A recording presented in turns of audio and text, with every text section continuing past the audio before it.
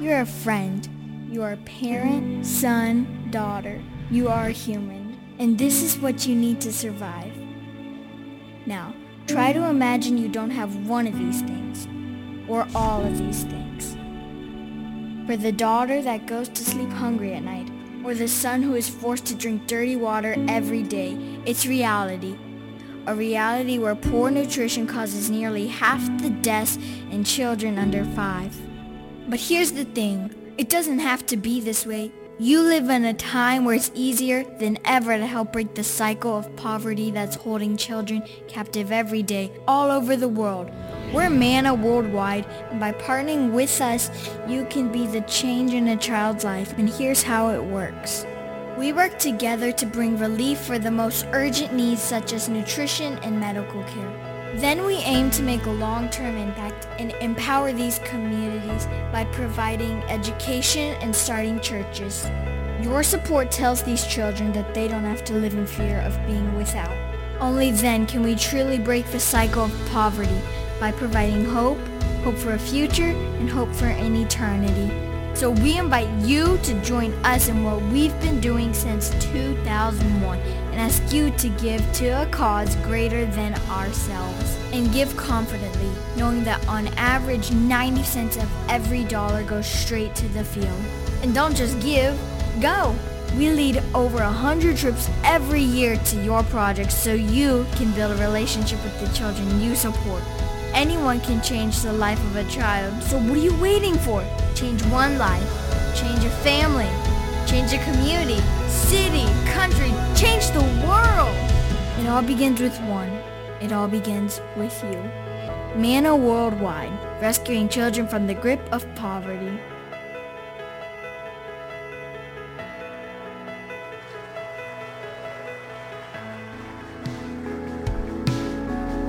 Baptist Bible Fellowship. Please welcome Bruce O'Neill. Good evening, good evening. So glad to be with you here tonight. I appreciate so many of you that many of you have supported this ministry for many years, and God's used you in a great way. Some of you have not been involved. You will be judged later. So I'm thrilled to be here at Hallmark. This is my home church, and God has been so good. I want to share some of the things tonight. I don't want to keep you long. What God is doing, not only around the world, but here at home. As many of you know, we have the Engage camps now. God has done some great things. We're so excited about them. We started last year. We had a great year. And we've been able to enlarge. Jason Hallmeyer, Rob Rosenbaum, and Melissa Tucker have done a great job with these Manna camps. We're praying that next year we'll be able to expand to 2 more campuses. It looks like right now this year we're outgrowing where we've been, and it's all a thing that God's been doing. Nobody's been more surprised than I. We're also going to take these young people and be able to plug them in various fields around the world. Manna's going to take trips with the young people that show a great potential. Our camps this year will be in Cairn University, just north of Philadelphia. We'll have one at Chautauqua in Ohio, Segu in Waxahachie, and Gordon College in Boston. I really believe that the problem is we're not reaching our youth. And that's what Manna tries to do all over the world. And here in the States, we're trying to do the same thing. We're trying to help reach the youth. And not only that, keep them in our church. According to recent statistics, it's tragic. Over 85% of the young people in our churches, once they graduate high school, are falling away. 85%. We want to do what we can for the cause of Christ to keep these young people plugged in. Therefore, we're expanding the camps this year. We're having mid-year camps. We're taking young people and showing them that they can have a purpose other than just being in their home church, that they can also have a purpose in being used in the daily walk with Christ. We're going to have an opportunity for them to come to mid-season camps that'll be held in the winter. We're going to, as I said before, be able to take these same young people, plug them in around the world in separate camps, and we believe that God is going to use them in a great way. So pray for that, if you will, that God will continue blessing there. We've also started Manna USA. I should say started, continued, but we're growing, Lord willing, Manna USA.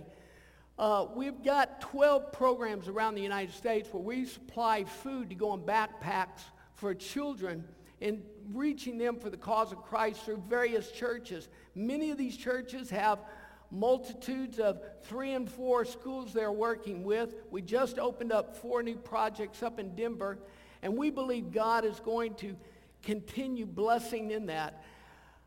God has done something that really surprised us, and that is had a large organization in Virginia contact us and say, we would like to work through your network. And what we want to do is we want to supply you with up to and over 100 different 18-wheelers each year full of goods.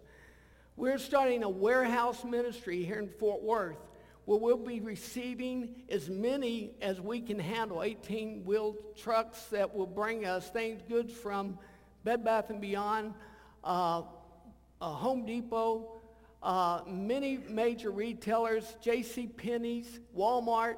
They will bring them to our warehouse, unload them. There, we're working with a core group of North Texas pastors that we met with. We're going to allow these pastors to come in, bring their people in, and when they're in a building program, they'll be able to come in and get sinks, stoves, faucets, a multitude of other things to help build that new building. Also, we're working with these pastors to say, reach your community for Christ, and we want to help you. When you're dealing with a poor population, as we all know, they're not interested in most cases with the Word of God. They're interested about how they're going to get by the next day, how they're going to survive.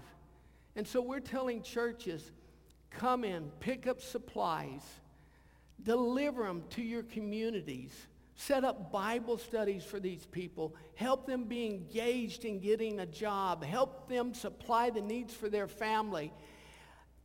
This same organization has asked us to be the distributor for the Southwest.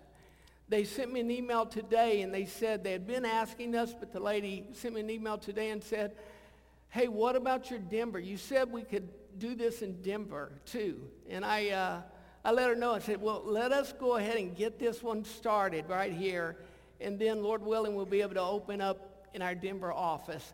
I believe working with churches here in the United States, we want you pastors to have the opportunity to be able to reach out in your community in maybe a different atmosphere or a different territory than what we normally do. And I think it can be a thing that God is able to use in a great way. Let's go ahead and go on. Can you turn your Bibles to 2 Kings? 2 Kings chapter 7. We're looking at verse 3 and 4. Tonight, let me briefly just go over a few things here. 2 Kings chapter 7 says this, roughly leading up to it. It's time when Israel is a nation, but they have been surrounded by the Syrians. The Syrians are about to come in and pillage the city, destroy this nation, and these Israelites have nowhere to turn. They're desperate. They're people in need. They don't know what to do. 2 Kings shares with us that there are 4 leprous men sitting in the gates to the city. Lepers were the outcasts. They couldn't go into the city because they would be killed or stoned for bringing the disease in. They couldn't go out of the city because the Syrians were out there and they knew they'd be killed. They were filled with fear. We don't know what that kind of fear is like. We don't understand what it may be to die tomorrow for a lack of food. But I know one thing. We do know what fear is like. And for us to deny that we don't understand fear is wrong. I feel like every one of us here goes through a certain degree of fear, and if we're not careful, it becomes pervasive in our life, and we let that same fear get us to a place where we're just demobilized. We can't do anything anymore because we don't want to upset our church. We finally got it to where it needs to be, and we don't want to rock the boat anymore. We want to carry it through till at least we retire. You think that's funny? I've been sitting in those pastors' offices, and they tell me, man, I just got to get enough to have enough to retire so when I leave here, I'll have my Social Security and a little pension, and man, I just got to make sure I hold this thing together. I can't do anything else. I've been with missionaries who have told me when I was in the Philippines, said, man, I wish I could go back to America because I miss America. I'm tired of being a missionary, but I don't know how to go back. And they stay there with fear in their heart and say, what do I do? I grew up in fear. What about to tell you, I've never shared until about 2 weeks ago here at Hallmark. And I was always uneasy about it. I'd tell a few friends over the years as God grew me. I remember telling Greg Lyons the first time about it. And he made fun of me ever since then. And I'm a dyslexic. When I was a little boy, I couldn't read. They didn't know why. They sent me to this college to figure it out. They came back and said, your son will never read. He'll always have a manual labor job, and that's the way it's going to be. My dad told me, my dad was a raging alcoholic, but he said, you don't have to go to school anymore. Said, you'll never be able to read, and one day you can get a job and do something very simple, but that's all you're going to be able to do. And all I knew about my dad was he would come home every night drunk. We were poor. He'd drink up the check, and he'd cuss me every day of my life. So as I grew up, I thought, I cannot live my life like this. I got to have something else. And so I thought, I've got to make a lot of money. That's the only way I can be happy. And I wasn't going to tell anybody about my dyslexia. I had to prove I could do it. I didn't know Christ. So I worked hard. I met this girl when I was about 18. Man, I wanted to date her. And I was talking to her one night, and I said, hey, you want to go out tonight after work? And she looked at me and said the dumbest thing I'd ever heard in my life. She said, well, where do you go to church? And there was a fear that I felt then. And I said, I have been looking for a good church to go to.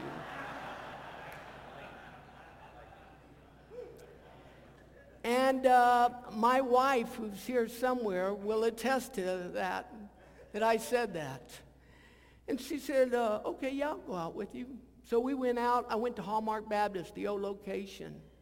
I hated it. Oh, it was terrible. Worst thing I'd ever been a part of. I mean, I loved Led Zeppelin.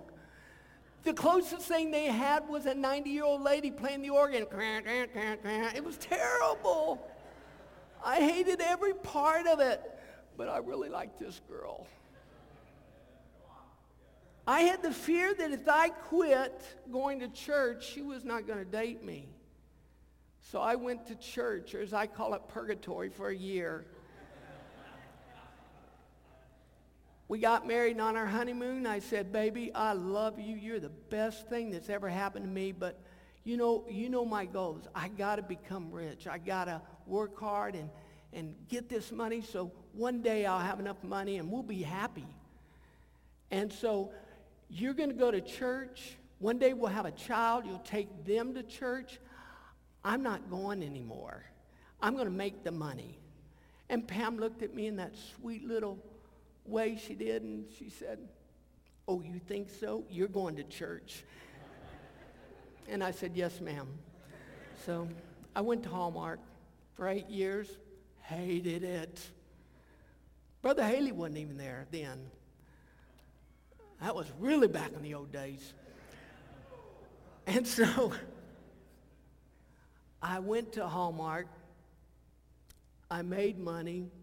My company became successful. I bought houses and cars. And when I was the ripe old age of 27, a fear came over me. I woke up one morning and I thought, I won the game. I've got the houses, the cars. One day I'm going to die, and that's going to be it. And it was something that hit me every morning for 6 months. It's the first thing I thought of.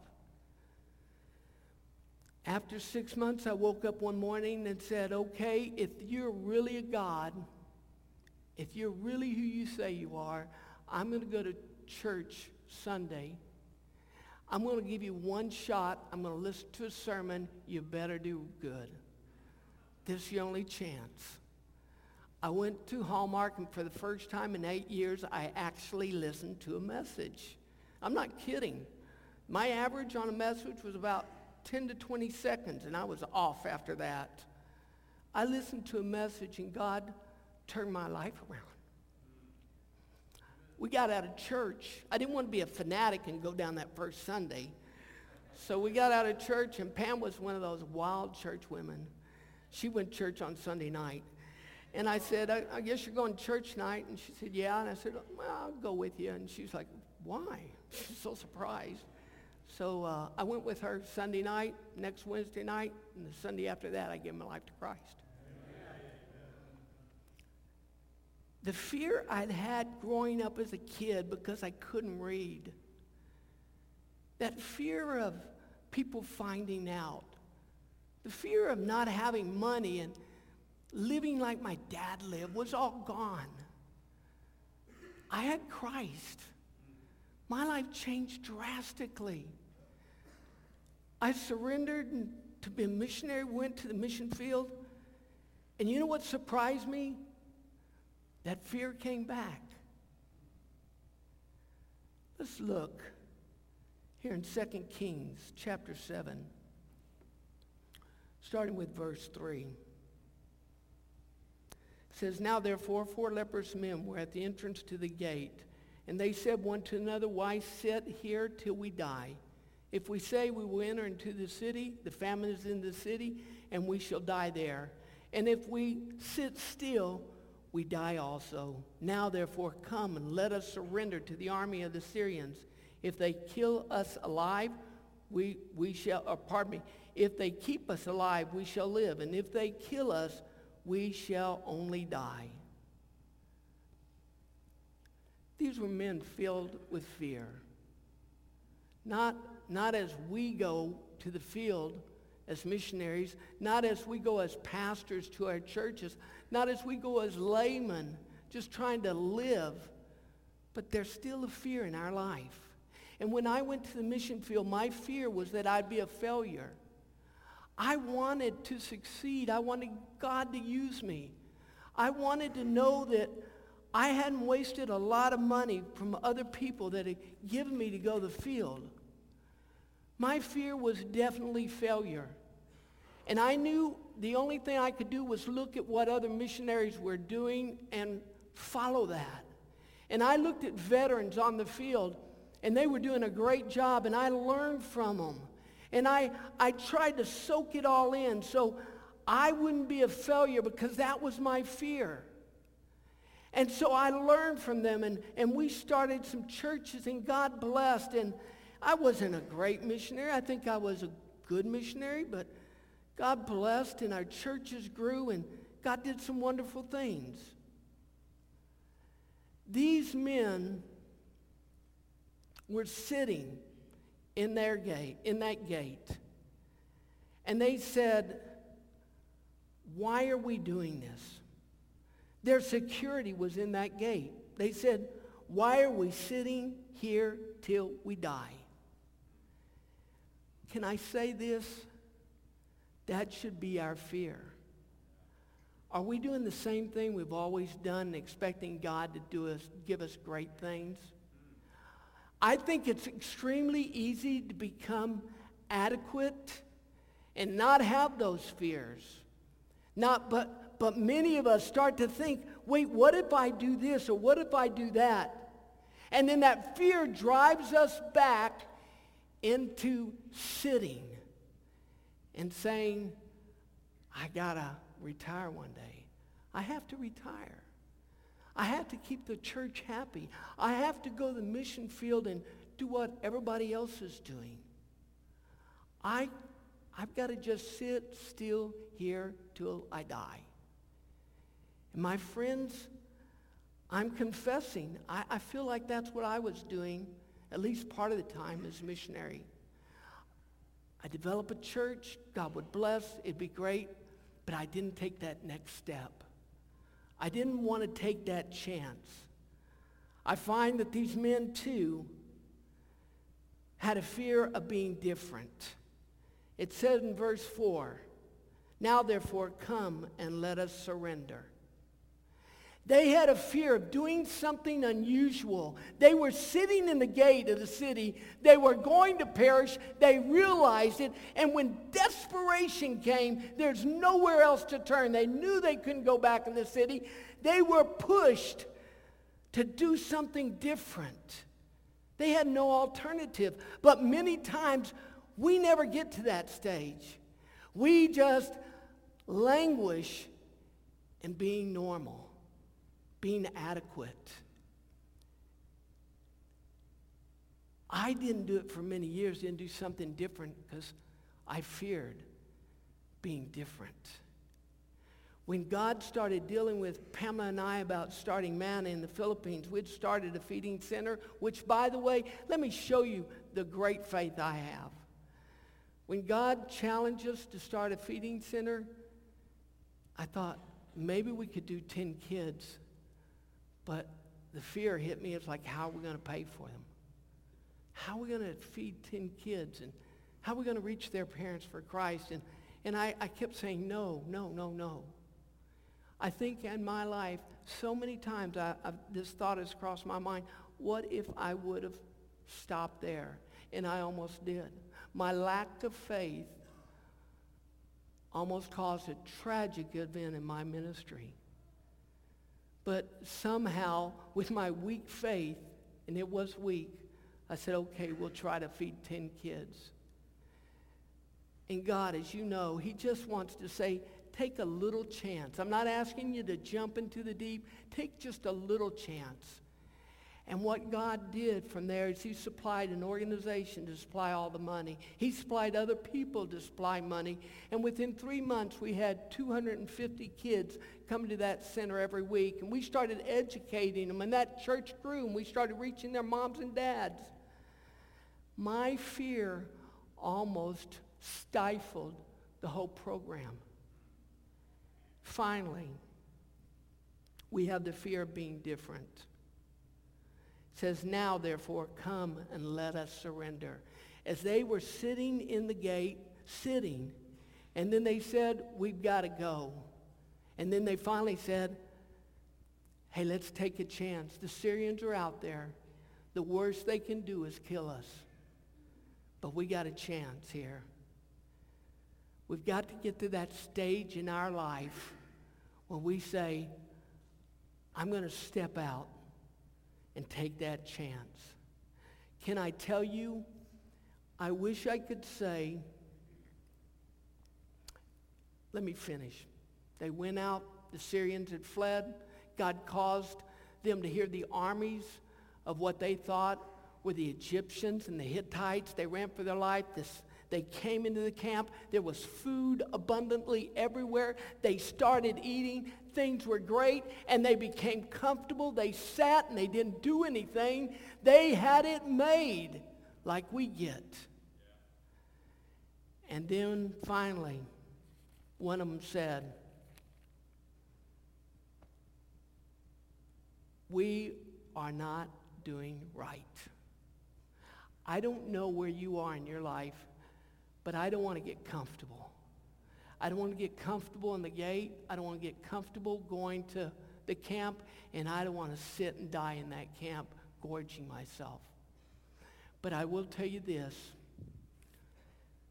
To this day, all the time, I still face fear. I'm still that little boy afraid somebody's going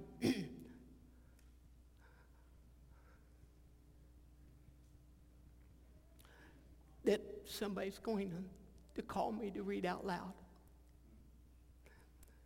We all face fears. I face fears.